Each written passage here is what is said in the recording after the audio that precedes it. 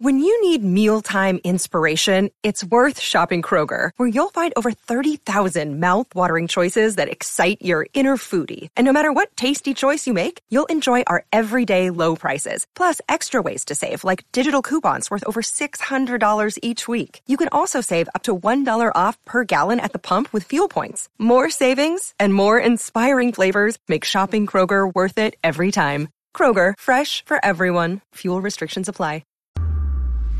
What's going on, grappling fans? First of all, this is nervous to stay mentally in the game. We're still 2 weeks out. All our matches have been pretty close.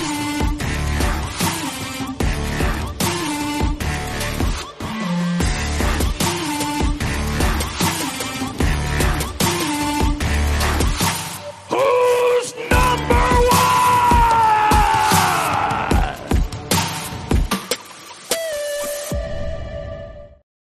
Hey, what's up, grappling fans? Welcome back to another week of Who's Number One, and we've finally done it. We've reached episode 50. Michael, I don't think we envisioned us getting this far when we launched the show back in November, doing it once a week, but we've clawed our way to the Big 5-0. And who we have joining us today? Not even always once a week, because we were just That's a lot true. of times we were traveling. So now we're doing. I mean, we're about to do 50 in a 10-week span. Besides that, yeah, it looks like we got some light at the end of the tunnel. They're opening back up Texas. Hopefully, have some super fight event stuff coming in the next couple of months. We'll be teasing more info about that shortly, hopefully. But obviously, stuff's not going to be out of crowds for a little while. But our guest today, Legend 2019 ADCC champion Augusto Mendez, better known as Tanquinho. Tanquinho, how you doing, man? I'm good. Thank you guys for having me. It's a big pleasure to be here. Where you at? You out in Arizona right now? I'm in Phoenix, Arizona. I live here the last 11 years. So we've been starting off the show with the normal format of just seeing how you've been dealing with the quarantine. I know everyone's life's kind of upside down, but how has this period been for you? What's your life been like? It's been different for sure. You know what I mean? I'm used to have a busy routine, going to the academy 7 in the morning, stay there all day, teach a lot of class, training, and I've been forced to be home all that time, like doing some videos here for my students, online content for them, and stay home most of the time with my wife and my newborn son, which was good to have that time to have him here to see how he's growing, but a little bit different what I've been doing. I mean, the routine and just doing some workouts on the garage, lift some weights, find some old dumbbells. Different for sure. So you got a newborn son, 4 months old. If your brother's Tank and you're Tanquinho, where do we go from there? What's his nickname going to be? Mini Tank, maybe. I don't know. Let's see first if he likes to compete, to training. I will not force for sure. I will let him do whatever he wants, as long as he's happy, and I will be there to support him. If he likes and if he has talent, I would definitely maybe give the nickname of Mini Tank. Mini Tank. Let's see. Looking forward to seeing Mini Tank. So you're from Rio, right? Yeah, original from Rio. Yeah. Where you from? Raised, yeah. Where are you from in Rio? What neighborhood? Tijuca. Oh, okay. You know Tijuca? Yeah, I've been to Tijuca many times. I used to live in Rio, but yeah. Oh. So that was a juicy hotspot. The World was there. Exactly. I was living on the street, that street that goes to the gymnasium of the Tijuca Tennis Club. Okay. I mean, that street that you just... So exactly there. I just used to walk to the Worlds normally. 2 minutes walk. Wow. Incredible. So how did you start training back in the day? Yeah, I started training because my brother, he started training first in Tijuca there. We have Academy Kyoto. And then he decided to go by himself and start training. And he was 15 and I was 13. But I didn't want training. I was trying to be a soccer player. In Brazil, soccer is the sport number one. Everybody loves soccer. Being from Tijuca, are you a Flamenguista? Yeah, for sure. Yeah, I've been. What's the? It's escaping me right now. The name of their legendary stadium. I've been there twice. What's the name of the stadium? Maracanã. Maracanã. I've been there for 2 games. Maracanã. So just two. Yeah, just two. How many do you expect me to go to? How many you been to? Lost shit. Sorry. So how much older is your brother? How much older is Tank than you? He's 2 years old. So he started jiu-jitsu first at Kyoto, and you wanted to play soccer. How would you end up going in there and doing jiu-jitsu? After 1 year, he was just like, hey, let's go to the academy, let's train, try this, you're gonna love it. And I was no, I don't want. And after 1 year, I said, okay, I'll go there with you. And then I did one class and never stopped it. That's how it started. You ever bring home some jiu-jitsu and test it out on you, try and encourage you through some brotherly torture, you know? Exactly. That's what I didn't want, because he was coming home and showing me, oh, do this, do that. I said, man, that's too hard. I will never be good on that. And then I never stopped, you know. Like, of course, he was there on the class, helped me out, encouraging me to keep trying, keep training. You know what I mean? I think he was really important, and the group of friends that we had back in the time there on the class, the environment of the academy was really important to myself stay there and to feel safe and want to come back the next day. Because on the beginning, nobody's good. Took me a while to understand the jiu-jitsu. I was just losing the training. But every day I want to come back there just because the environment and how friendly people were with me. You know? And so, of course, my brother was there. You have it had an interesting name, Kyoto. Is that like a judo school too or something to have a Japanese name like that? What was the deal with that? Yeah, the name is from original because there is one city in Japan called Kyoto. Yeah, beautiful place. And name Kyoto. And the master there is Master Francisco Mansur. He's a red belt. He was one of the, I think, 7 or 8 guys outside the Grace family who got black belt on the Helio Grace. So he's a big deal there, you know what I mean? And he's a black belt in judo and jiu-jitsu. And he always put us to train the standing, all that stuff. But he created the academy, you know. He created Kyoto. I think because of that, because the story from the Japanese name and everything like that. And they still there. The academy is still there. I think right now it's like over maybe 60 years. That's amazing. Academy, I don't know. It's a long time. Yeah. Was there it is. Was there a big focus on competition at the gym at that time, or how did you start competing? No, the academy never was like focused on the competition. We had like a group of people who likes to compete. Like I said, the group on my class that started training, we have like probably like 10 guys and girls who likes to compete. You know, everybody in the same age, 13, 14, 15. And then the training was always harder. And then when I started just to having fun with that. And just listen to everybody talking about the experience and going to the tournament. I went with my brother once when he competing. I went there just to watch, and I liked the whole environment there. And then I said, well, I'm going to try. And then I did my first tournament, like, I think 3 or 4 months after I started training. But I tapped in 1 minute. but that never stopped me, you know. Like, a lot of people, like, after have a bad experience competing, they decide, oh, I'm not doing that anymore, you know. And for me, it was the opposite. I got back to the academy even hungry, and I said, man, like, I need to train more. You know, that's no joke. And since then, I never stopped. Like, win or lose, I was competing, gain experience, and getting better and improving all aspects that I need. And here I am. How do you guys get the nicknames? Who gave you guys the nicknames of Tank and Tanquinho?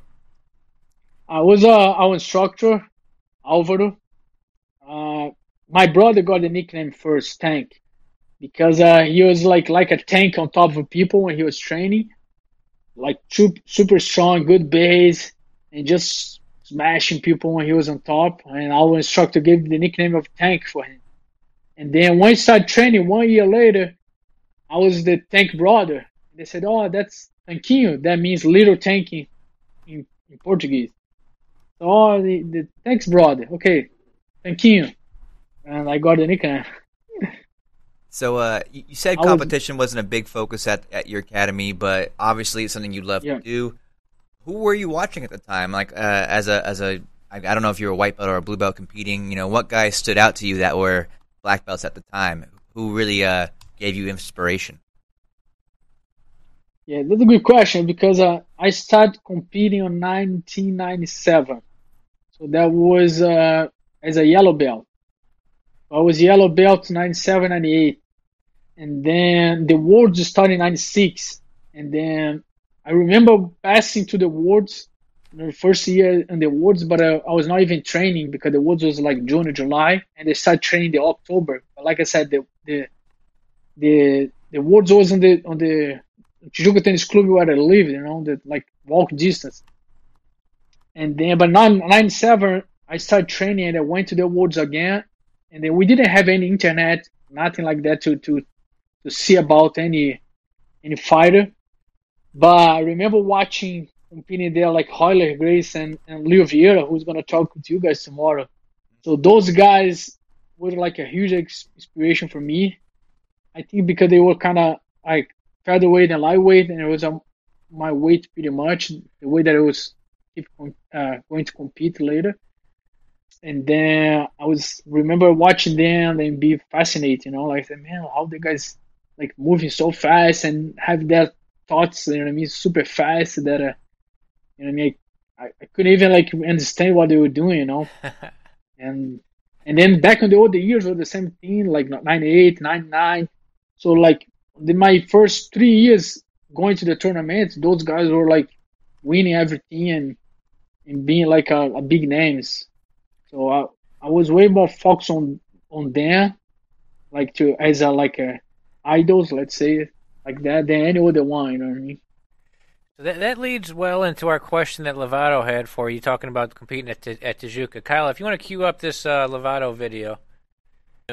Something we got to do from you, just like we had the Wally question. We got to get a question from you for Tanquinho tomorrow. Tanquinho, or not tomorrow, Monday. Tanquinho is going to be our guest Monday. So, some inside throwback knowledge. Believe it or not, Tanquinho and I have competed against each other. Awesome. As juvenile blue belts in 2000 in the Worlds, in the Absolute. Wow. Tanquinho was my first match, and he was already a little tank, man. Let me tell you, I was a big kid. Like, I was way bigger than him. And he was a tough freaking match, man. He was scrambling, and I'm like, God, just stop moving. Just stop. And he was already, like, big legs, strong. I managed to win on points, and in fact, later that in that same division, I also went against Vinny Magalhães, Vinny Pezão, and Ricardo Deminch. We all competed against each other back then as kids. Yeah, it was stacked. So I want to see it. Tanquinho, do you remember that match? Do you remember me as a goofy big gringo kid? I have it on video. I can release that as one of my Before They Were Kings. But I want to see if Tanquinho actually remembers that match, and of course just send him my love. He's a great guy, and we've been coming up together since kids. You remember that match? Yeah, I remember for sure. Like that's curious because I saw that video of that fight again other day. Like probably like I don't know, maybe 20 days ago. I just rewatched that fight. I think you guys posted. I think it's on the Flow Grab. The match is on the Flow Grab. Maybe it's Ricardo. It wasn't us though. It's not on our channel. Somebody posted you versus Lovato as blue belts? I think it was you. Yeah. I think it's on the Flow Grab. I think you guys posted that like a. It is because I we'll have to go check this out. We'll have to go find out. I put my name there like on Flow Grab to watch some of my videos there, and that show up for me like a while ago, and then I said, well, I'm to watch again, and then remember like I of course I remember before, but when I rewatched that, I was like, oh my god, I thought I did better, but like Lovato was like was I didn't know him before. The only thing that I knew that he was American. He was not Brazilian. And I decided to do the Open that because I won my division. So I said, I'm already the champion, so like I don't care to go there for the Open and see what's happened. Just to test myself. So I did my homework on my division. Now it's just to have fun. And my first fight was against Lovato. Like I said, I didn't know him. I just looked at him. I said, he's American. I don't know what he's doing here. He might not be good. You know what I mean? Things that we were thinking before. But like, soon I grabbed him. I said, oh my gosh, no, that's gonna be tough. I know. And he beat me like I think it was by advantage. It was not points, if I'm not wrong, but like few advantage, like 2, 3, or 4 advantage. I don't remember exactly, but I was trying to stand to him. He almost took me down. I pulled him guard. He make me like turtle a few times. I couldn't like adjust myself, and if I'm not wrong, he got silver on the Open. Oh wow! If I'm not wrong, like because after that I was so mad that I lost. I said, man, I can't believe I lost. I couldn't do nothing with that guy. So I stayed there on the gymnasium, just watching how he was going to do on the Open. He was beating like everyone. I said, oh my gosh, he's good. He's gonna win. In the end, I was kind of like cheering for him. I said, man, like, go there, win. I was not feeling too bad, but he got second. So you said it was you like won... great, Yeah, that's incredible. The two legends fought each other at juvenile blue belt back in the day. You said you won worlds at blue belt right there. How did you do at the color belts? How did you do at blue and purple and brown belt as a competitor?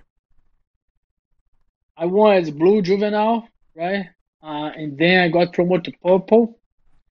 And then I won the worlds as a purple as well on my second year. Lost my first year, my second year I won.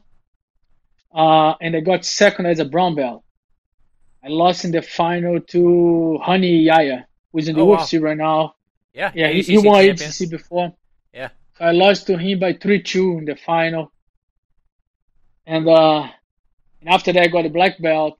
And the brown belt, the only belt that I didn't win the worlds, That made me look kind of sad because I could complete everything, but I lost in the final. Yeah, I mean, it's better than most people's color belts. I mean, we had Lovato was on here the other day, and he said when he won black belt worlds, it was the first major tournament he had won since blue belt. Yeah, right? I couldn't believe that. Yeah. Well, But, me too. So, oh my god, I didn't know. Yeah. What is it that you think got you hooked on competition as a kid coming up? What is it that you loved about competition that made you keep coming back? And obviously, I mean, you had to have been obsessed with it to be able to win worlds in almost every belt. Took second at brown was the only stumbling point. What was it that you love about competing? Yeah, I think since the beginning, I never had that pressure like to win. So I never care about if I lose. I just want to test myself. So that was the mindset that I had since the beginning. I liked competing. So before the color belt, especially like blue and purple, we had a lot of tournaments in Brazil back in the time. And I was competing almost every weekend. Like I was going there, sign up, finding everyone, especially in the Rio, where I was living. And then I was just having fun. And then I realized that like I love that feeling. I love to be there, step in the mats, depending just on you and see how I was improving from one tournament to another. And I won a lot, but I lost a lot too. And I'm not ashamed to say that because that made me the athlete that I am right now. I was able to go back to the academy and fix all the things that I need to fix pretty much every weekend. So I love that feeling. I love to competing. I don't know why. I don't know why I had that click. I don't remember to nothing specific happening on my daily routine on the academy, but I never had pressure to win or to lose or nothing. I was just having fun and testing myself. By the time you got your purple belt and you were obviously competing quite a bit, were you training full time? Did you know jiu-jitsu and eventually MMA was going to be your career, or was it something you just really passionate about and were going after because you loved it?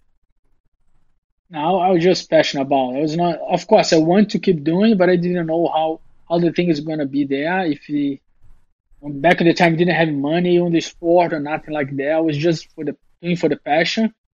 Um, I I was kind of dividing my time in doing college as a purple belt. I went to college in Brazil. I graduated college later in physical education, but I would kind of like spend most of my time in college, like 7 in the morning till like 1, 2 in the afternoon, and then back to the academy. And then I started teaching as a young age. I started teaching, helping the main instructor, but start to learning how to conduce the class, how to teach the kids and the adults. And then my only time that I was training was like late at night, like 8. Started training 8, finished like 9:30, 10, back home and start a new day. But never, like, for me, my future was like, I'm gonna uh, graduate. I'm gonna be teaching like physical education in Brazil, like going to schools, going to academies, doing workouts, all that stuff. But of course, I was just competing because I was passionate about that. And, like, when I saw, like, I was already like two inside the jiu-jitsu, and I saw opportunity to make a career there and make money and kind of put it both together, you know. So, something I wanted to talk with you about. Me and you worked together on this article, the Tanquinho, my 5 greatest victories. And there's some incredible stories here. I'd love to go back and talk about it a little bit. So if you guys haven't read it, it's called Tanquinho, My 5 Greatest Victories. It's on flowgrappling.com. And you've beat some legends. You actually left out some really big wins here that I thought you were going to include. I'll just list them, and then you can talk about it, because the first one I think is incredible. The Abu Dhabi World Pro 2011. Your match with Rafa Mendes, but talk about the whole lead up to it, because it's a really interesting story, the entire lead up to the match and how everything went down. Yeah, like I think that was kind of the biggest match that happened in my life, and that put me kind of for everybody to see me. But a lot of people don't know the behind the scenes, what happened there, the whole story. And everything started when I won the trials back in the time. I won the trials on the 74 kilos. That's probably around 165, I think. Yeah, I'm not exactly. wrong. Yeah. And then I was going to compete on the World Pro in that division. So I was already like moving up division, so I already put to the side the featherweight, and I assumed that I'm going to be lightweight. So I won the trials. I went there, and then I remember going on the flight to Abu Dhabi. I started to feel something on my throat, and I didn't know exactly what it was, but it was exactly, I was in the airport, and my throat started to scratch a little bit, and I ended up going to the doctor in the airport just to him take a look and see what's happened. And he said, "Oh, that's nothing. You'll be fine to travel." So I got in Abu Dhabi, and I share a taxi with a cabin with Rafa and Guilherme Mendes. They were on the same flight of me, and 3 of us got in Abu Dhabi. We shared the taxi, went to the hotel. We were like joking around and all that stuff. But as soon as I got in the hotel there, I started to feel a little bit sick. I couldn't eat.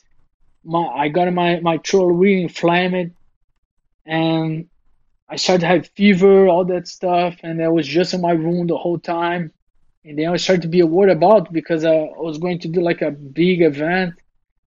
And that World Pro was the first year that they have 2 weekends. The first weekend was the no gi, and the second weekend was the gi. Wow, long time in Abu So Dhabi. exactly, all the athletes were there for like 2 weeks, pretty much. Wow. And all the big names were there. All the big names, because back in the time you could do the trials anywhere that you want, and they were paying for everything. Like, I won my trials in Portugal, so I went to Portugal, did the trials there. I won the trials, and they pay my my ticket from Brazil, and all the fighters did that. So the division was stacked with all the big names, everybody, all divisions. It was literally like awards, you know. And but like I said, the first weekend was no gi, and the second weekend, oh my gosh, again, sorry. And the second weekend was gi, no gi. The first weekend it was no gi, Yeah. and but I was really sick. I ended up going to the hospital in Abu Dhabi. The doctor told me that my throat was like really inflamed. He gave me some antibiotics to take it and to rest. And I was losing a lot of weight because I couldn't eat well. I was pretty much just lying down in my room for 1 week, you know. But like I'm crazy, and I decided to do the no gear fight. Oh my gosh, sorry guys. I decided to do the no gi tournament, and I ended up losing the first round to Davi Ramos. He beat my one advantage. And then I was like, oh my gosh, because I fought at 74 kilos, you know, but I was around like 74, and I was like super sick, but I just took a rest for 2 more days, and I think the antibiotics started kicking in, and I started to feel better.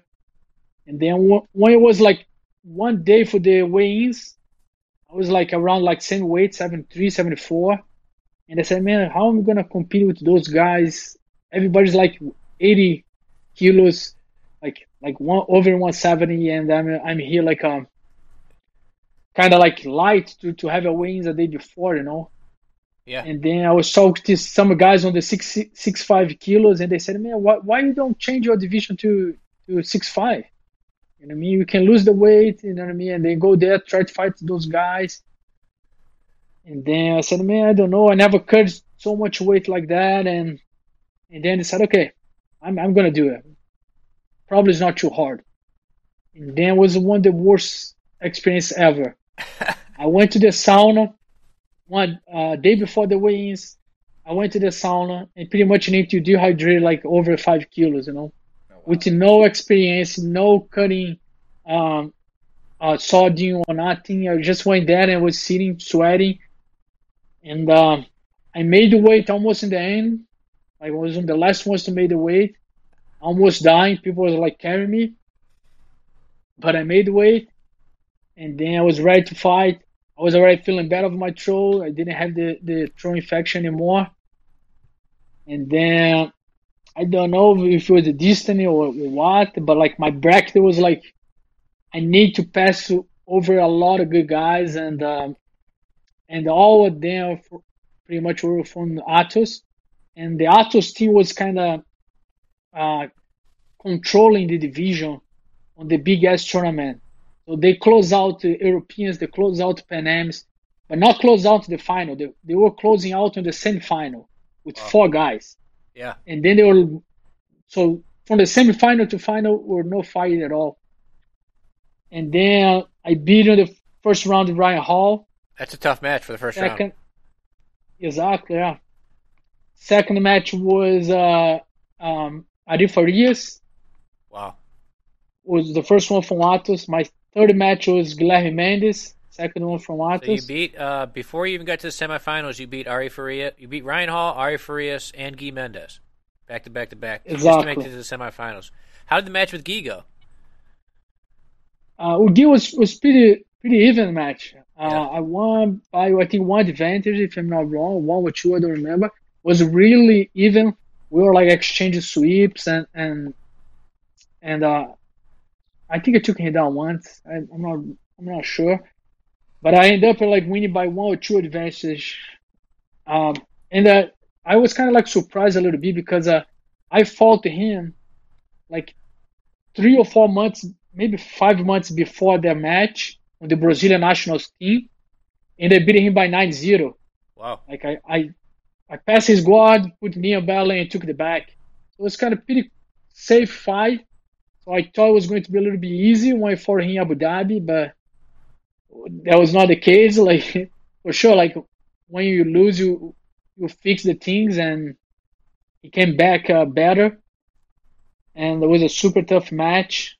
I won by advantage, and I also had like a read before. It was a tough match too, and I won by 4-2 in points. It was not easy. And then I went to the semifinal with Eddie Ramos, another one from Matos, who made to the semifinal. He was like had a good tournament back in the time, and then they stopped the tournament in the semifinal. They put all the finals to 2 days later. So we Okay. fought on a Thursday. The Friday was reserved just for open class, and the finals Saturday, which for me was way better because I could recover, I could gain weight. So when I went there to face Rafael, I was already like feeling healthy and strong and the rest a lot. But it was good for me, but like in the same time, create a lot of stories behind that because the 2 days behind the semifinal to the final create a lot of talk in the hotel, a lot of talks on the internet because it was the first time that the guys from Wata were not closing out anymore, and I was responsible for that. I beat all those guys, so they started to complain about me, and my guys started defending me. So it was kind of back and forth, exchanging on the internet, saying who's gonna win. Um, I think it was Guilherme who posted even like a bet. If anyone want to bet the price of the tournament, that was $8,000. That Rafael was going to win, and of course nobody put the money, even me because I didn't have that money before. and and then the fights happened, and I won. It was a super tough match too. Before we get into the match, how did that make you feel, knowing that they were putting money up against you? Did that increase the pressure? Did that make you excited? No, made them excited for sure. I mean, I was on fight. I was like, that's what I want. Every time that I need to fight under pressure, I fight better. Now, I feel that like motivate me, you know. So like I was just talking to everyone who was around me there in Abu Dhabi. I saying like, I know he's the champion. He's really good, but if he's that good, he need to beat me Saturday. He need to go there and beat me, you know. So like I feel that I can beat him. I did a really good job beating all the other guys before from the team. I respect his story, but like it's not gonna be that easy, you know. So I know I can beat him. I'm gonna prove that. It's And when I got there, go ahead. it's it's an interesting situation out there too for people who haven't been there because like you're saying that there was a couple days build up. You're seeing these guys at breakfast. You're seeing them at lunch. Like everybody's in the same hotel, Yeah. eating at the buffet together, right? So it's like all these guys that you went against. You're seeing them the entire weekend, right?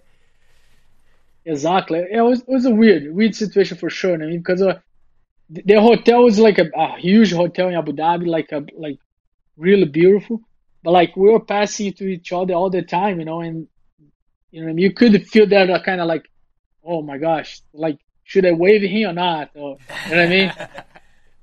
It's kind of like that. But like a lot of people there were like supporting me. Not even people from my academy. I think the whole community in jiu-jitsu, you know, because they start that. They start like the trash talk in the internet before the fight. And I think a lot of people took my side and said, "Man, like you don't need to say that, you know." And if you go watch the fight again in the internet, you can listen the whole crowd, and the crowd there was everybody who was competing in the tournament who was not in the final, you know. Everybody was like just screaming my name. It was really good for me because I could hear that and feel that push, you know, and it just made me feel better and go there to do the work. So there's a bunch of hype behind the match. There's some tension in the hotel room. Finally, now Saturday, and it's time to compete. Talk me through that match. You know, how did the match go down as you remember it? It was a tough match. My strategy was trying to take him down as he pull guard, and that's one thing that I learned when I fought him. That he's really long, so I was trying to do like a foot sweep when he was pulling guard, but like his arm is too long. He was grabbing my collar and sitting before my foot can touch him. And then, like, I was in his game, and I was trying. Wow, it's a short match, 6 minutes, but I said I'm gonna try to get closer to pass, and try to stay on top as much as I can. But I realized that he's that good, like feeling him as a man, he's different for sure. And Rafael is unbelievable. He made the controls to put me like right away in out of balance in situation that I couldn't believe that it was too early. And then he swapped me like probably like under 1 minute or 1 minute, I don't remember. And I adjust myself and put him on my lasso guard, and it was really confident I could sweep him back. And exactly that happened. I swapped him, and they were 2-2. He shooting to an e-bar over me. And he got an advantage when I swapped him. So he was leading by one advantage, and then I was on top. Tried sweeping him again, a few more sweeping, tried to pass, and then he was trying to sweep. That's how the fight kind of went most of the time. And towards the end, he ended up sweeping me one more time, and then I sweeped him one more time. And then when I was on top, I went to a knee bar on him, and I got the advantage of the knee bar too, the same way that he got from me, the advantage, and the fight was over. So it was pretty much that. It was 4 points and 1-1 advantage. And I think he got one penalty, but back in the time, the warning penalty was not going to the score, so it was still 0 penalty for him. And they went to the referee's decision, and there was 3 referees, and I don't know what would they score the refs, because back in the time the referees was just saying the year of the central referee, and the central referee was giving the decision. But I won the final, and one thing that made me really happy was when you were back to the like talking, they were saying that the final was going to be like a big match, so I couldn't like run away from the match and act like that. I would need to face Rafael for 6 minutes without any running, and in my mind I said, man, I don't run, like if when you go outside, the people push me, you know what I mean? They don't know the rules. If you push in the passer, I need to go there, you know what I mean? I'm not forcing to stay in the center. I was happy that the fight was like placed in a big, huge mat, because I beat him where he was feeling comfortable. We didn't go outside once. So that made me feel good and kind of proud of myself. How does it feel looking? Obviously, you were proud of it when it happened then, but looking back on it, I mean, Guy won Worlds 4 times, Hoffa won Worlds 6 times. Those are 2 legends, and you beat them both in the same tournament. How do you feel about that tournament looking back on it? Yeah, I felt good, proud for sure, but I think I feel way like what make me like feel more accomplishment is that I not just beat them once on that tournament. I mean, I beat or bring Rafael on the same day is a huge accomplishment. But a lot of people could say, "Oh, well, he probably was a well trained, but he probably would not do that again." But I beat Rafael before, going through all those guys from Atos. I beat Cobrinha a few times too before. In fact, that I went to the final with Rafael the same year in that I fought in Abu Dhabi, 2011. I made the final of IBJJF with Rafael, beating Cobrinha in the semifinal, and I lost to Rafael in the year by one advantage. So like, made me feel good that I belong to be around them. You know what I mean? Like I train and real well, and not just once, but like 2-3 times I beat both of them. So I Incredible. think that's the most important thing. So you talked I about think how it made me. Go ahead. Go on. Sorry, You go. I said it made me be. I think that made me be part of that group of legends. So you talked about how incredible Hoffa was when you this was your first match with him, Yeah. right? Yes. When you gripped up with him, you could tell he was the real deal. You fought Hoffa a few times throughout your career. How did it feel competing against Hoffa just generally compared to other people? And what would you do differently to prepare for those matches when you knew you were going to fight him? Uh, well, I didn't know if I was going to fight him because I fought him in the tournament. So Yeah. until get to him, I need to pass to a lot of people. But like I said, I knew he was going to do his sport. I knew he was going to make to the final. And for me, I knew that I need to pass Cobrinha before because I was went to the Cobrinha side of the bracket, and then I need to have a half after.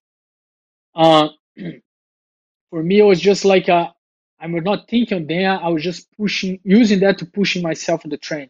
I need to be in my best version. If not, I'm not gonna be the Cobrinha. I'm not gonna be the half. I was not thinking too much about how the fight's gonna be. I let that happen when was that time when I was about to step in the mat, so minutes before. But my preparation was I was trying to be the champion, and I knew it like I had guys like Cobrinha and Rafael to be the champion. So every day that I was like waking up or doing my scheduled training, I couldn't be like um, sad or couldn't be like, oh man, I'm not like not trained today. I feel tired. Or you know what I mean, I said, man, I need to do it. I need to push myself. I need to go there and get better because those guys are trained. They're gonna be there on the best, and no way that I'm gonna beat them like sitting here. I need to do that, and I did that for years. That's not like once tournament. Like it was years pushing me like have in mind that I'm gonna beat them. And when you fought, like I beat Cobrinha and then I lost Rafael, or the other tournament I beat Rafael and all the other guys. But like I knew it was getting closer and closer to my to the perfection of my training, of my technique, of my mindset, and I think that's the most important. So let's talk about that. Before that, we might as well talk about Worlds 2013. Yep. Worlds 2013, you beat Hoffa again. Let's talk about this tournament. So it was so this is 2 years later. You guys were 1-1 against each other heading into this. He had beat you. He had beat you in the Worlds. What was it, the year before? Oh, same year, yeah, same year, 2011. So I you beat beat him him on the Pro 2011, and he beat me on the IBJJF Woods. in the final. Okay. The So final, then, like 1 month after the first fight. oh wow. Okay, so you guys got a little rivalry going there. You're split. So then your third match is IBJJF Worlds Yeah. 2013. It sounds Yeah. like you had a lot of. It was sort of a struggle for you making it to the tournament. So talk about that a little bit. The whole situation with your cervical hernia, the lead up to the tournament, Yeah. and then your third match with Hoffa there. Yeah. So after the awards, I was really sad because, like I said, 1 month before, I just beat Rafael, and I made to the final of the awards. I was feeling really confident, and I lost by one advantage. He was better than me on that day, and but I was really sad, and I put in my mind, I said, man, I'm going to train even harder now to to to win the next time. So I was pushing myself a lot in the training to, to get better and wait for the chance to win the awards again. But in the end of the year, the end of 2011, end up have a cervical hernia on my C5 and C6 that explode and start to compression my the cord there, I forgot the name of the spinal cord, and and then I need to go to surgery, like a major surgery, 10 days after that. And the doctor was really it had like a like really straight message from me. He just told me, man, like to be honest, I don't think you're gonna train anymore, and for sure you're not competing. That's were his words for me, and I was devastated. I was like, man, I can't believe it. But I said, man, but at least I'm not paralyzed. Like my life's gonna keep moving on, and I did the whole physical therapy, and then I don't know, I was feeling that I could training, and I started to message the doctor again. I visited him, I did all the exams, and then he was surprised my evolution, and he said, well, I think you can train again. go there, do like light training. And right now we are in 2012, so kind of like between the middle of the year around the Worlds.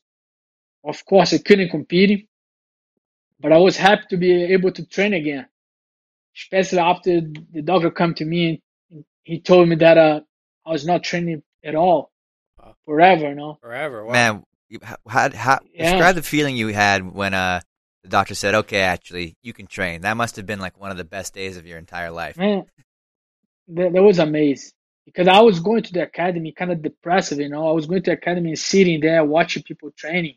I mean, I remember going back home, sitting, and then I was just, man, like, what am I gonna do, you know, like, and that was exactly when I moved to the United States. I got here in the United States in the end of 2011, like 1 month after my surgery. I had everything set up to come, and I came here, and I was like devastated because I didn't know what to do. I said, man, I was just going to the academy, watch people training, and feeling really sad. But when the doctor told me that I could train, man, it was the best feeling ever. Of course, I took it really light. I was with a lot of concerns about my neck.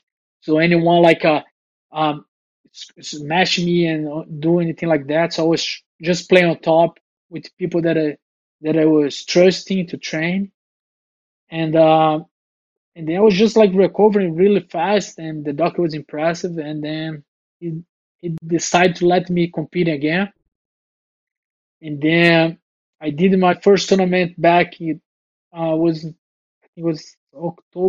September, October 2012. I fought Felipe de la Monica, if I'm not wrong, in the Vegas Open, Furão, and then competed one more time the I think it was New York Open, if I'm not wrong, and I lost to JT on the final with Gui. And then 1 month later was the World's No Gi, and then I won the World's No Gi beating Leandro Lo and JT in the final. Let's talk about that real quick. So 'Cause I before we move on, let's talk about that Nogi yeah, Worlds. That's a hell of. You just said you beat Leandro Law and JT Torres at that tournament. So describe that one. oh, for me it was like I was super happy, not just because I beat them, but because like less than 1 year after my surgery, I was already competing on the high level and beating two guys that were like considered the best already in the division, you know. And I said, man, I can't believe in less than 1 year after my surgery, being like 7 or 8 months without training for 3 4 months, I was already like winning the worlds as a black belt. So I was amazed with that chance that I had, and to be able to have that strain in my mind to go there in performance, not caring about or putting any doubts on myself to have that time off. So I was really amazed by the chance to compete again and be happy competing. And then when I won, I was just like I knew that was on the right path to my main goal. That was to win the Worlds on the next year in 2013, because I knew that I had the time off, but I was already back on the schedule, you know. Tanquinho, And did you that ended up. sorry, go ahead. No, no, go ahead. I just want to ask, did you make any major changes to your game? I mean, obviously in the gym you were training differently, but competition guys aren't going to be nice to you. Did you change the way you approached it to help protect your neck, or did that not really get changed that much? That changed a little bit, especially in the beginning. Like I said in the beginning, I didn't want to be on bottle at all, and I think that's why I adjust and perfecting my game on top, because I just want to be on top. The first months I was like training with people that I trust, people going light with me, just moving around, but I was always on top. And then when it felt good, I didn't want to be on bottom. I said, man, I'm gonna stay on top the whole time because I don't want anyone try to like do like a double wonders or anything like that and making me like turtle or pass over my neck. And even like started to standing, I always like to stand it, but I was not shooting too much anymore just to avoid people to grab my neck in guillotines. So I changed a lot of things, but I think forcing myself to be on top. And in my mind, the only thing that I had there was the only way to be on bottom if someone sweep. If they don't sweep me, I'm gonna stay on top forever. I'm be here, or I'm gonna pass or go to meet you, or the fight's gonna be end up here. Just because I was afraid to anything happen to my neck, and the doctor told me that for sure that's not going to break again, but you never know. Like after you pass through a situation like that and get that scary moment, like I didn't want it. I didn't want to give it a chance.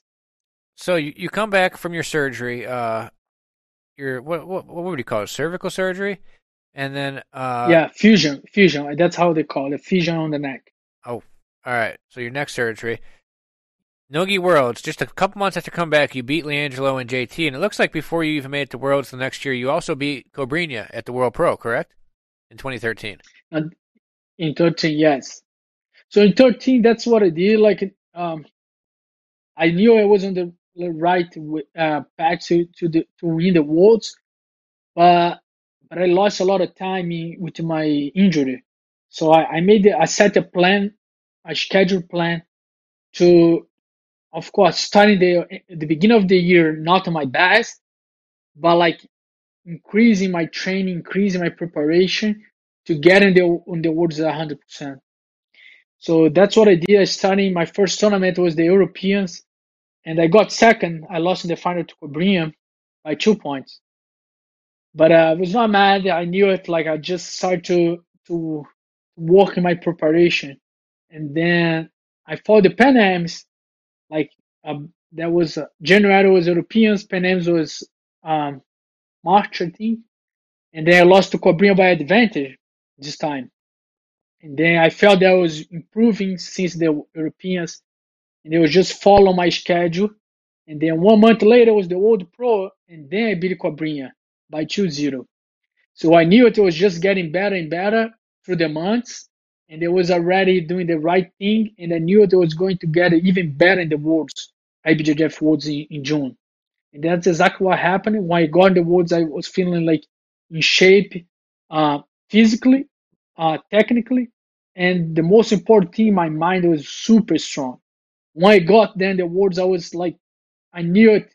Not that I'm going to win, but I knew it to beat me would be really hard for anyone because everything that I passed before, that I passed through that year, that no one knew it, made me so strong inside that someone to beat me there in that tournament, they need to be like way better than me, or they had a way better preparation, and I proved that uh, using the all the tournaments that my preparation was on point, that I was just getting better, and I knew to going there, I was going to go far for sure.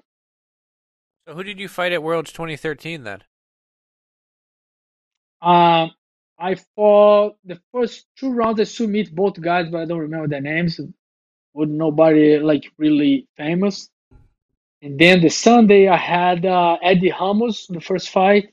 And I beat him by points. Second fight, semi-final was Cobrinha, and I beat him by points.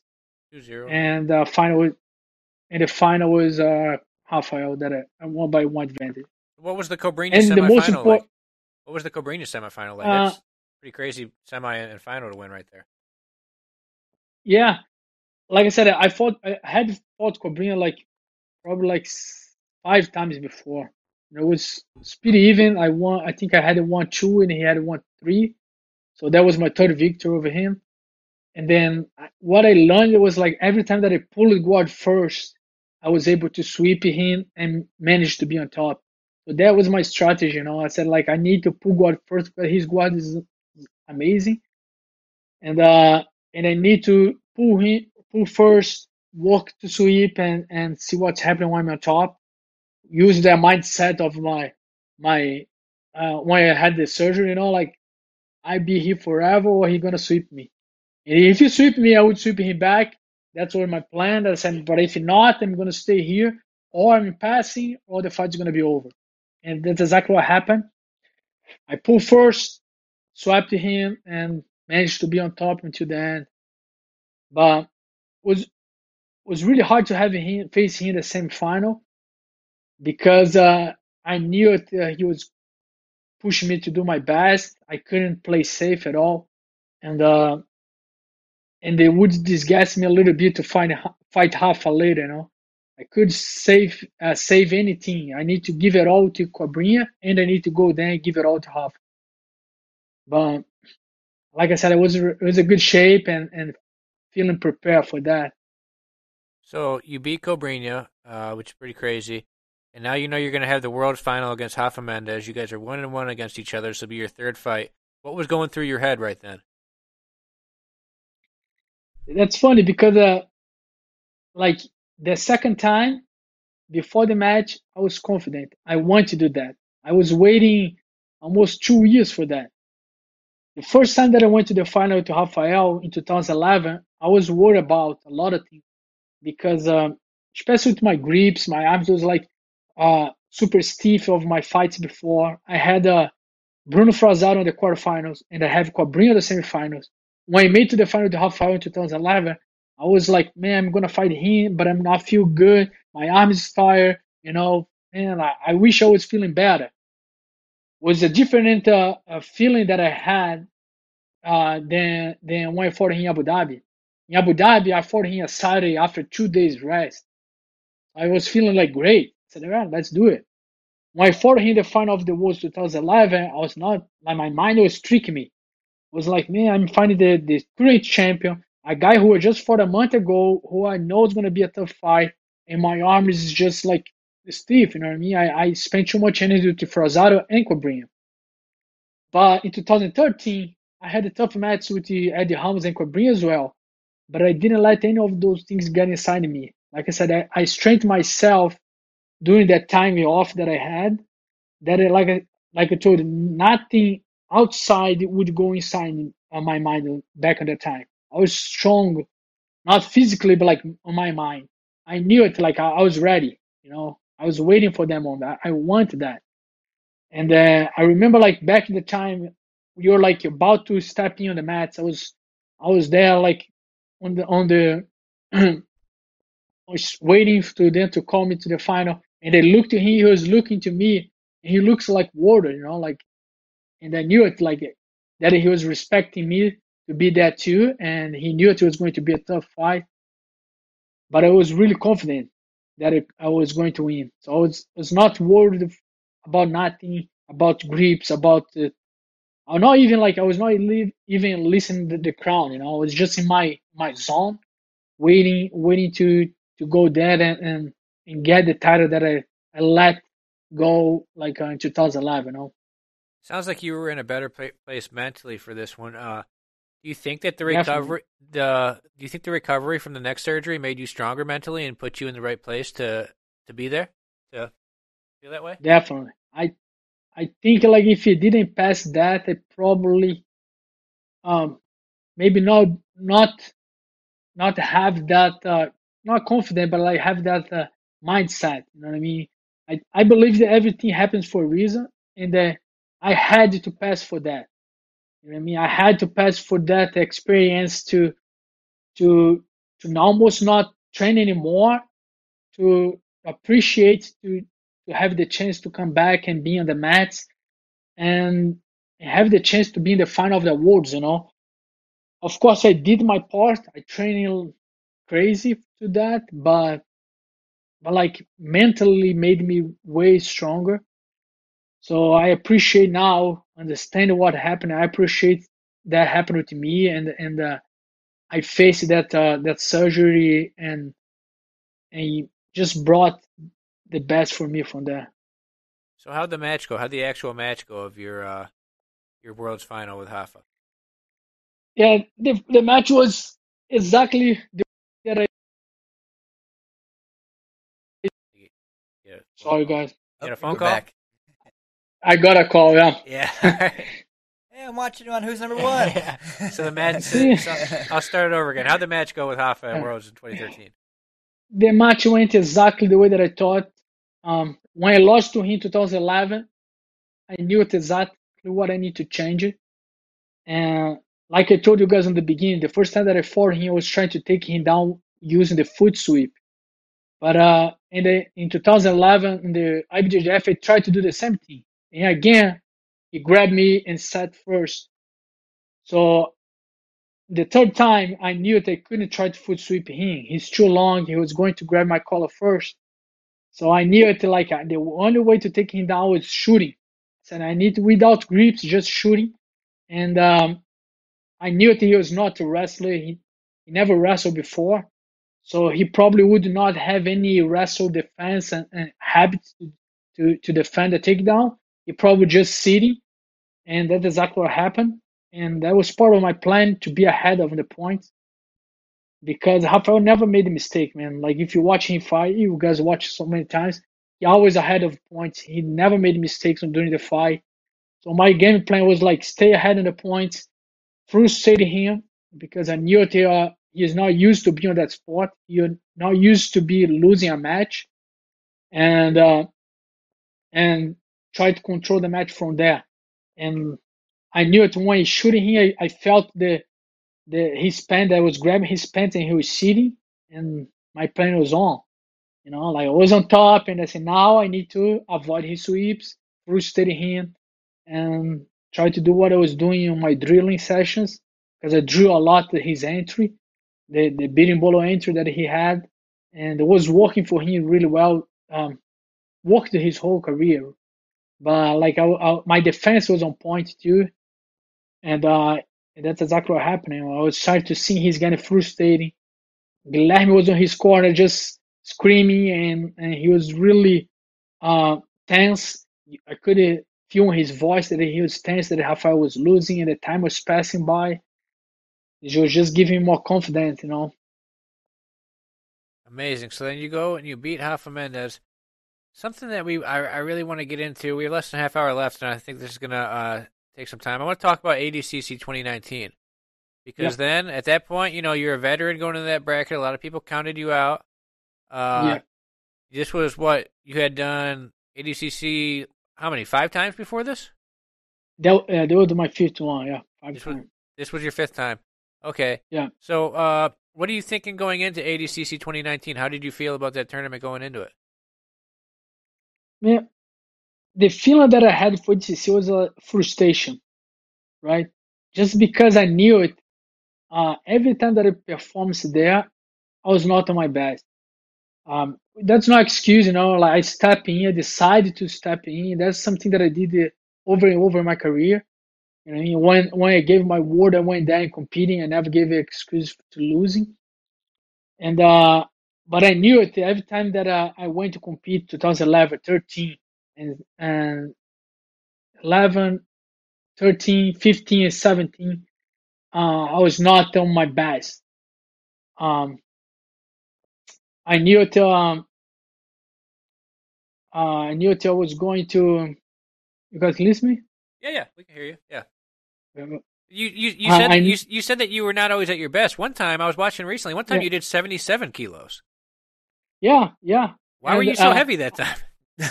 But that was in 2011. I didn't want to cut weight, and 1 week before the ADCC, I just removed the all wisdom teeth, all 4. 1 week before. And then I went there. Of course, I was feeling crap. And I won my first match against Wagner Rocha. He was my first match. Yeah. And my second match was Calazans, and I lost Calazans. Yeah, like I said, I was. That bracket was crazy. That bracket had 6 ADCC champs in it. It had you, Calazans, who obviously went to win the open class. It had Kron. It had Leo Vieira. It had Marcelo Garcia, and it had another person. I'm forgetting somebody, but there was a 6th ADCC champion there. It was a pretty crazy bracket. Yeah, I don't remember who's the other one, but it was JT. JT was in there. JT. Yeah. So, all right. So that was 2019. Like I said, that was. Yeah, and then for 2019, I said, man, like I'm getting old. I don't know if I'm gonna have a chance to fight in the 2021. I don't know what's gonna happen to my life. If I'm gonna have injury or if my body's gonna support that. And I said, like, I need to. That might be my last shot. I don't know. So I want to compete at DCC one time with the knowing that I don't have anything going on. I want to do the preparation that I need to do to be the champ. So I started to do again everything that I was doing back in the time in 2013 when I beat Rafa. That was kind of like I have a similar camp to ADCC that I had to Rafa in 2013. I was not skipping nothing, pretty much did all strength conditioner. I hired a high level nutritionist guy who helped me like weeks before and in the tournament. He was super important to my success of the tournament. And I was just, like I said, not skipping nothing, not have any excuse for for not training or anything like that. I was teaching all the class, but still pushing myself. And I just want to have the feeling to go there competing without knowing that something extra happened. And of course, one thing that motivated me was uh, my son that was going to born. My wife was pregnant at that time, and I used that as a motivation because I didn't know if he's going to watch me competing later. Probably when he's like, I don't know, 4, 5, 6 years, I'll be 40 something. And I said, probably I'm not fighting on that level anymore, for sure. So I said, I'm going to fight for him. I'm going to use that as a motivation to push me to the training. And when I go there, I'm going to dedicate the fighting, the title if I want for him. So I use that as a motivation, training like I didn't train for, I don't know, 8, 9 years. And I was feeling super prepared. When they released the bracket, like was a Thursday, right? Was a Thursday. Yeah. They line up all the fighters, man. It was They Friday. released the bracket. Yeah, It was Friday night. Yeah, that was. It's Friday night. Yeah, true. Yeah, we had the weigh-ins Friday morning. that was fun for us. afternoon. How did you feel about that, seeing it kind of unfold live? I enjoyed it, but I'm just a spectator. No, I was super excited. They told us that they were going to do that. So I was expecting, but I was not worried about the bracket at all. I knew it, like all the other 15 guys. I respect all of them, but I knew it, like anyone that was going to be on my way, I was ready to fight. Could be Meow the first fight, it could be Kennedy or anyone. You know what I mean? I knew it. I said, like, who comes, I'm ready. I did my part, and that's an amazing feeling, to go to a tournament knowing that you did everything that you were capable to do it and step in the tournament, and it just depend of you to now have your performance. I was feeling ready, and I was not nervous when they showing the bracket. I was like, that's good. I'm ready, and it was a And tough bracket too. yeah, it was a tough bracket, and you ended up with a pretty tough road. You tapped Yeah. Keith Krikorian first round with a Katagatame. Yep. Second round, you Close match. quarterfinals. You Yeah. had the reigning IBJJF world champion Mateus Gabriel. Yep. And then you had Yep. Paulo Miao just to make the final. So you beat two IBJJF world champs to make the final. How do you feel about your performance there? Yeah, like I said, I was confident that I could beat anyone there. All the other 15s, I was confident. Like I said, when they showed the bracket, I was not worried. I said, like, yeah, I like it. Like I like to pass through those guys, because if I was winning with some beating all the guys that people don't talk about, they're gonna not take away my credit, but like say, oh, that's because this or because that. Like I want to face the best. Like even before the ADCC, when you had the list of the athletes, and a lot of people tried to pull it out because of their reasons. I messaged Mo and I said, man, like I'm sad that those guys are leaving, because I want to win to everybody there.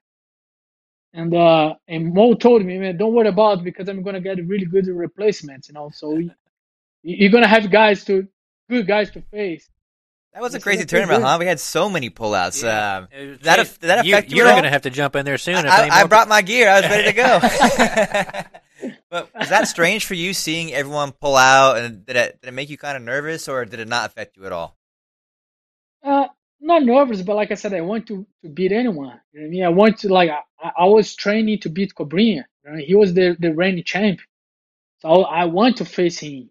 I lost to him in 2015 by ref decision, so I knew that was way better than I was in from 2015, and he pulled it out and he put Kennedy. And Kennedy, you know what I mean?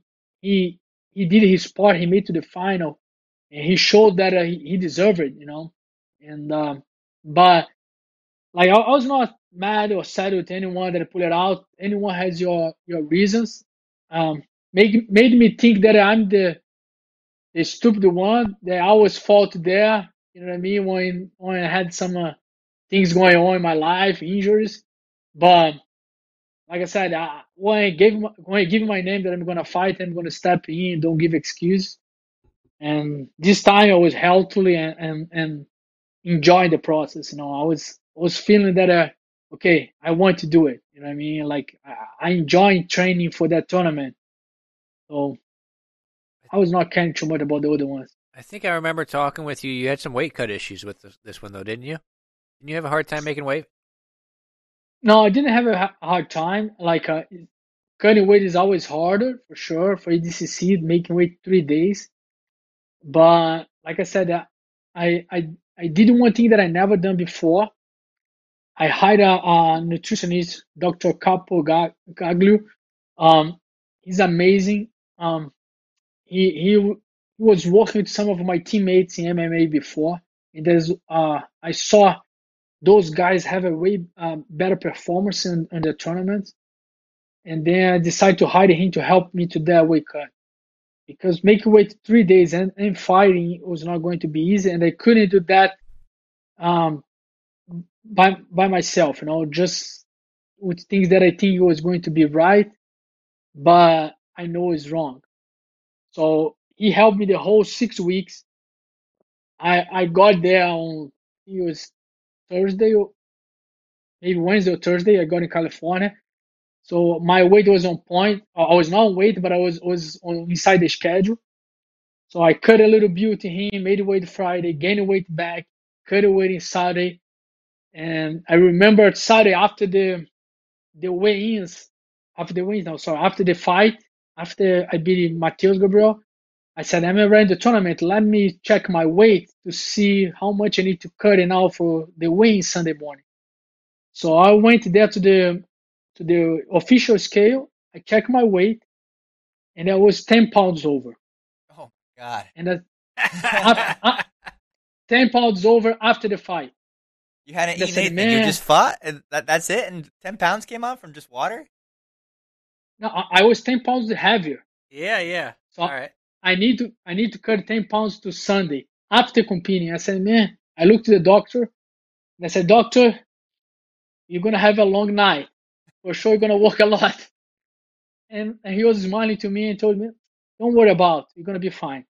Let's go back to the hotel. I want you to sleep now and rest. You need to rest.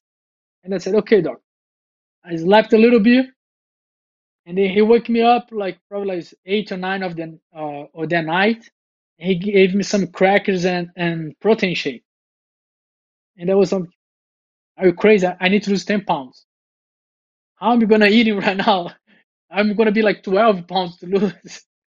And he said, man, like trust me, just eat and then you're gonna be fine. And I said, okay, I'm gonna trust you. Say we set the alarm to wake up like 4 in the morning. I wake up like 4.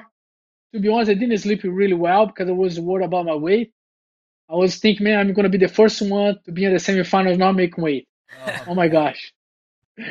And then I woke up. I was just 2 pounds over. That's it. I lost 8 pounds sleep. That's amazing. You didn't have to do anything really besides sleep it off. That's fantastic. Exactly. I looked to the doctor and said, man, what you did? I said, man, I told you. just relax. The weight was coming off. We did everything right the whole camp. And we just need now to cut 2 pounds. So Sunday was my easiest weight cut. What's your The doctor's hardest name? one was Friday. What's your doctor's name again? Dr. Matteo Capodaglio. Okay. He's Italian, but he lives in LA now. And the funny story, he was training at Cobrinhas. Oh yeah. He's a blue belt. Oh no. You say He's a blue was. belt. Oh yeah, I don't know if he's still training there or not, but he was training Cobrinhas back at the time. And one year I messaged him before IDCC, like 6 weeks before. He told me that, And I told him, man, like I don't want to bring any problems for you. You know, if you know what I mean, have any problem, I will not hire you. He said, no, man, like that's a it's business, you know, like they, you know what I mean, you hire me, you pay me, you know, so that's my job. And There's a risk for they you didn't hire. too. He could tell Cobrinha exactly what you're doing. Yeah, he could sabotage you.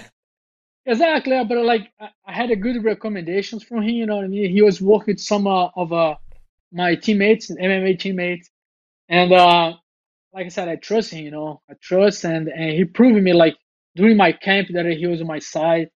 We were talking pretty much every day.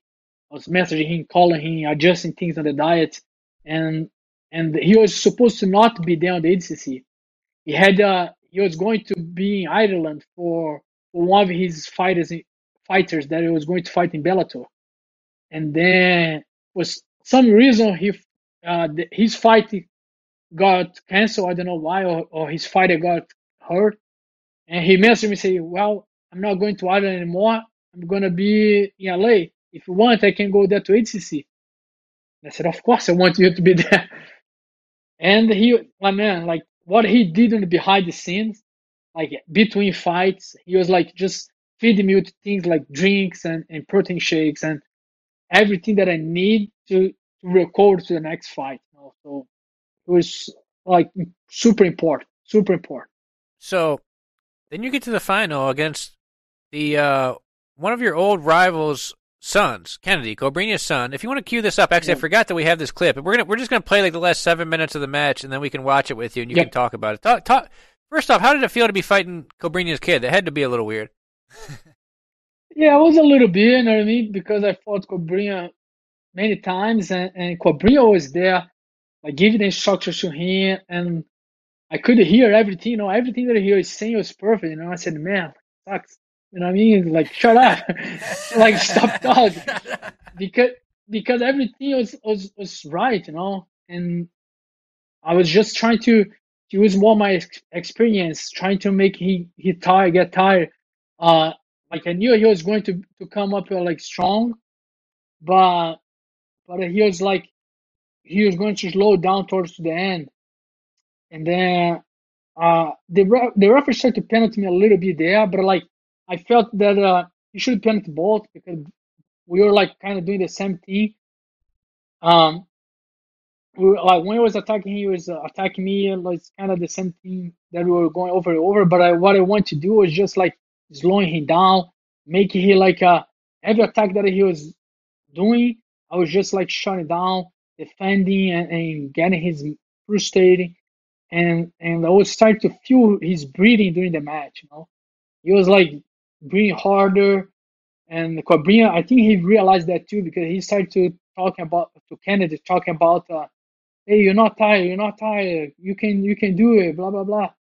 So and I knew it. Like he was not complaining about that before, but soon he feel like Kennedy started to slow him down a little bit. He started to tell him that, and then and it was a little bit weird for him, but like I think he deserved it. He made his way there. He had a beautiful tournament, and I knew that he was tough. He just had won the worlds before as a no give worlds. So he surprised me going to the final. I thought he was not making to the final, but Your he wrestling looked surprised. really good here. Do you think that is from your MMA training years? 100%, 100%. You know what I mean? Like the years that I was doing MMA helped me like phenomenal to show my wrestling and be part of my strategy. You know, like I didn't want to be on bottom at all. I said like I don't think anyone's going to be able to take me down, and I think I can take anyone down in the division for sure. Well, that was the But story, like right? Like you're an old school jiu-jitsu guy, but you were the best wrestler in the division this year. yeah, but Kennedy surprised me. You know, he had a That was really very good close right wrestling. there. Yeah. Yeah, yeah. Like he surprised me a little bit with the level of his wrestling, and I was expecting him to have a really good wrestling because Cobrinha, his wrestling is like outstanding. You know, so I knew it, Absolutely. his son should be not in the same level for sure, but like closing because he probably put him to train so much. So what do we got? 3 minutes left. What are you thinking right here? It's 0-0. I'm sure you probably don't want to go to overtime or a ref's decision. So what are you thinking right here? Now I was kind of saving that entry that I had on his leg. I was doing that a lot in the training, but like a week before the tournament, I hurt my neck on the doing exactly that entry. So I was a little bit concerned to do it that during the tournament. I was pretty much just saving that the right moment because I didn't want to shoot him a lot during the fight and give this chance to him to understand my entry and make adjustments and blocking that for the future, you know. And I was conscious that that's a long fight and my condition was on point. So I was just making him get tired, like working with my grips and the collar ties, everything like that, and just waiting to the openings towards to the end to do like just one good shoot. And that's exactly what happened. You know, I was just waiting and and moving around to him and waiting for the right time. Working good with those underhooks there, jacking him up with the underhook every time he goes for your leg. Yeah, that's something that I do a lot in MMA. Like I don't shoot it too much because of my neck, so I always have like the underhook, the like that grip there, and they work my takedowns from there. And You got to be getting close to the winning yeah, exchange here. it's right now, like you're gonna see the change of my grips, and then I was gonna be right now. Beautiful duck under. Look at that. Yeah, Go back, when it Kyle. wasn't that. Kyle, go back and show like 10 seconds back. That was a beautiful duck under right here. Yeah, that was the entry. That was the entry that I was doing all on the whole training, and I had successful a lot in my training going to the back from there. And I knew that I couldn't do that early in the fight because maybe it was not going to be points, or maybe he would defend that later. And when I was there, I was thinking what I was going to do, if I should go to the hooks or if I should try taking him down. And I decided to go to the hook, and it was the best choice for sure. Beautiful. Yeah, then you got one hook in. You were working a half Nelson there with one hook in. So what are you thinking now? I mean, you just got to hold on to the back, and you're an ADCC champ at this point, huh? Yeah, no, I knew it. I knew it. So, man, I won for sure. I won. I knew the time. I knew it like I was ahead. I got the points. Um, I want to be on top. I said I'm not trying to let he scramble the feet again because I was not going to underestimate his wrestling. I said I'm going to be on top, and when soon I put him down, it's going to be like in 2 seconds, and they adjust on the half guard. Man, in my mind I was going to mount, but I was worried about the weird ADCC rules that they give you points from escape from the mount, you know. So I decided, saying, I know I'm going to go to the mount, but if he breathes and end up on bottom, he's going to get 2 points. Yeah, the reversals And I said, count. no, Yeah. exactly. So I said, instead of go to the mount, I'm going to go to the side control. And then I lost the chance to pass. And they ended up giving my neck to him. He almost like adjusted his neck and just hop over to the other side. That And was then nice. that part, and I knew it that like not going to happen. I was even talking to him at that moment there a little bit. What were you saying? I just told him, man, like, sorry, that's my time now. Nothing that you're gonna do, you're gonna change. So I need to be the champion. So how did you feel right here? This you've been grappling, you've been through a lot, neck surgery and all, MMA career, and now at this point in your career, you're an ADCC champion. What did that mean to you? And taking out the new generation as well. Yeah. Man, I was proud of my work ethic the whole time, the whole camp, and to finish the major tournament. You know what I mean, the finish the one time that I didn't have.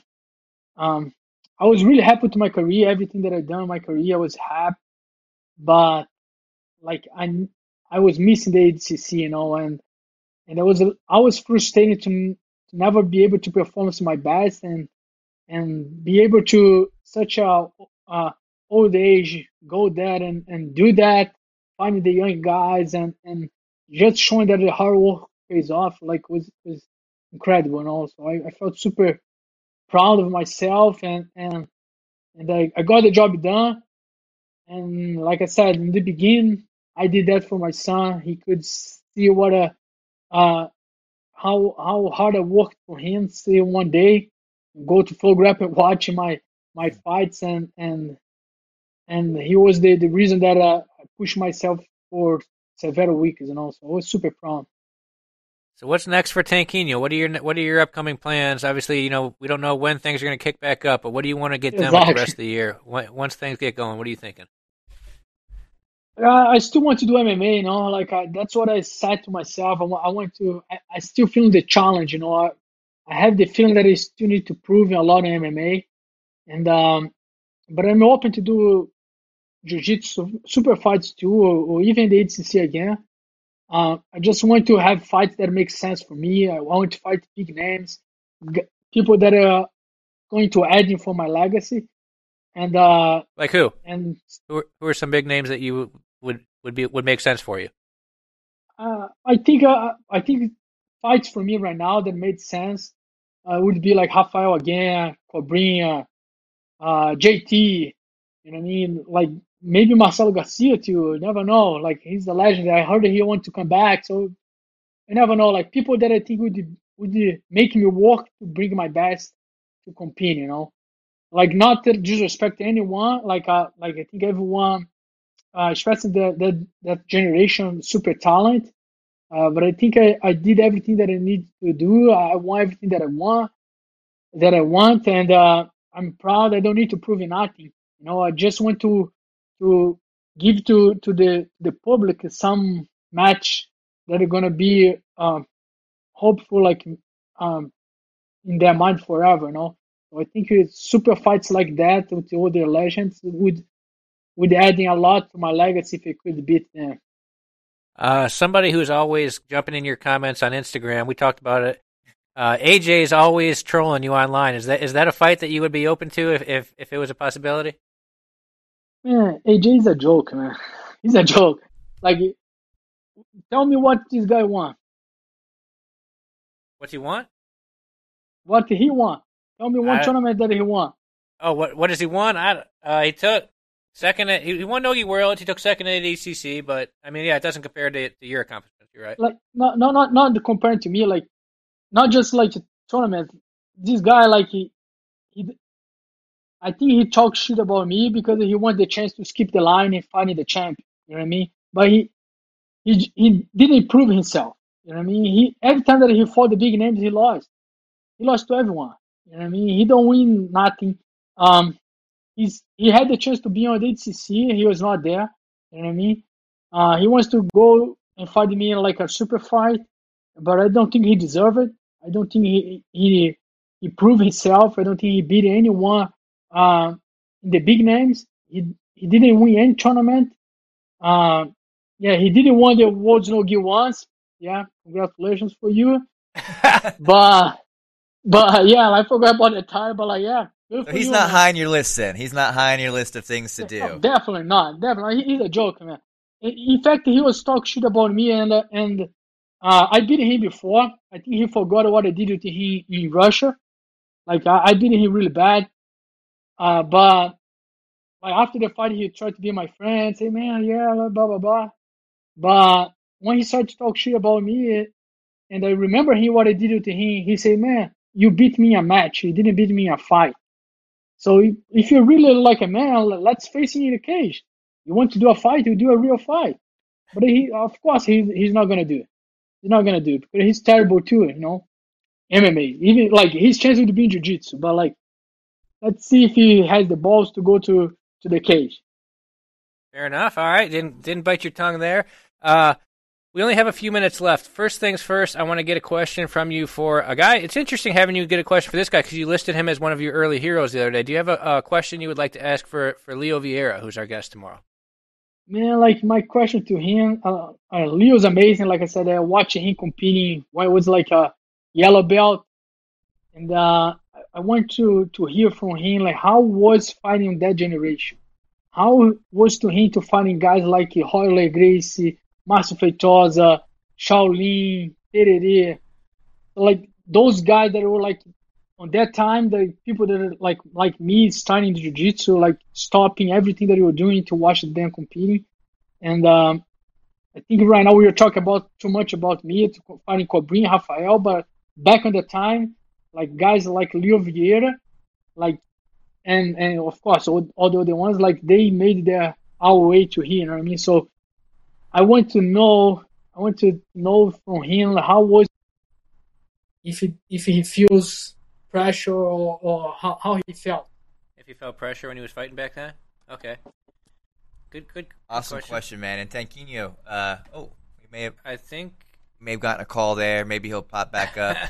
But his timing to drop out is impeccable if he did leave, as that just about caps our show. Maybe we'll get a last word here. I don't know if he'll pipe back in. But, guys, at home, thank you so much for watching episode 50. Michael, what are your takeaways there from our time with Tanquinho today? It was a great one. Some great stories about competing back in the day. Yeah, I think we lost him. I might as well call it now, huh? I think that might be the end of the show. So, just in time. Tanquinho, if you're watching at home, thanks for calling in, man. We had a great time with you. A legendary career and still more to come, which is fantastic to see. Stay tuned for tomorrow's episode of Leo Vieira and a very exciting week ahead. We have Marcelo Garcia and Eddie Bravo on Wednesday. And then who's joining us the rest of this week, Michael? Well, the King Ryan show tomorrow. We got Tom DeBlass. Can't forget the King Ryan show. Thursday for that is John Danaher. This show is Tuesday. What do you say? Leo Vieira, Marcelo, and Eddie. Thursday, Renato Canuto. Friday, Fionn Davies. On Saturday Match Rewind, we're watching the entire 2017 tournament from the heavyweight division, Marigali and Leandro. So a lot of cool stuff coming up. Fantastic. All right, guys. Stay tuned for another episode of Who's Number One tomorrow, and have a good rest of your evening. We'll see you next time.